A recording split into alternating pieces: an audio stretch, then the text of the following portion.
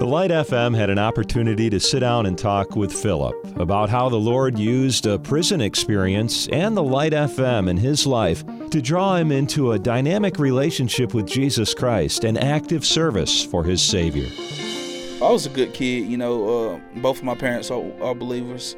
So when they split up, we ended up in what they call the projects.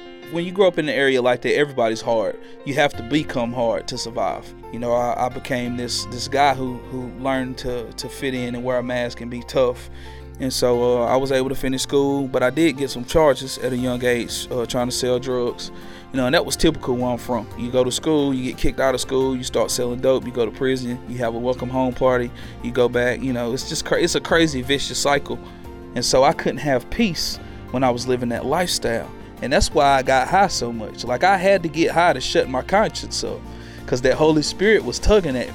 And that was the only way to live that lifestyle. I had to stay high all the time.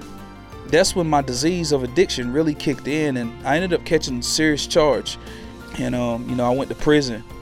I can remember being in my cell, and I was listening to the Light FM, and one of my favorite songs is still to this day, Casting Crowns, Praise You in the Storm. He had to take my freedom so that I could get to know me better, so that I could get some more coping skills. That's when I started listening to Charles Stanley, and I would look forward to that every night at 7:30. And that's why it's good that the Light FM is in existence to this day, because those guys, man, a lot of those guys are hopeless, and a lot of those guys they have the gift of desperation, and they're seeking something. They're empty. They're seeking something to fill them up, and a lot of people utilize the radio station for that.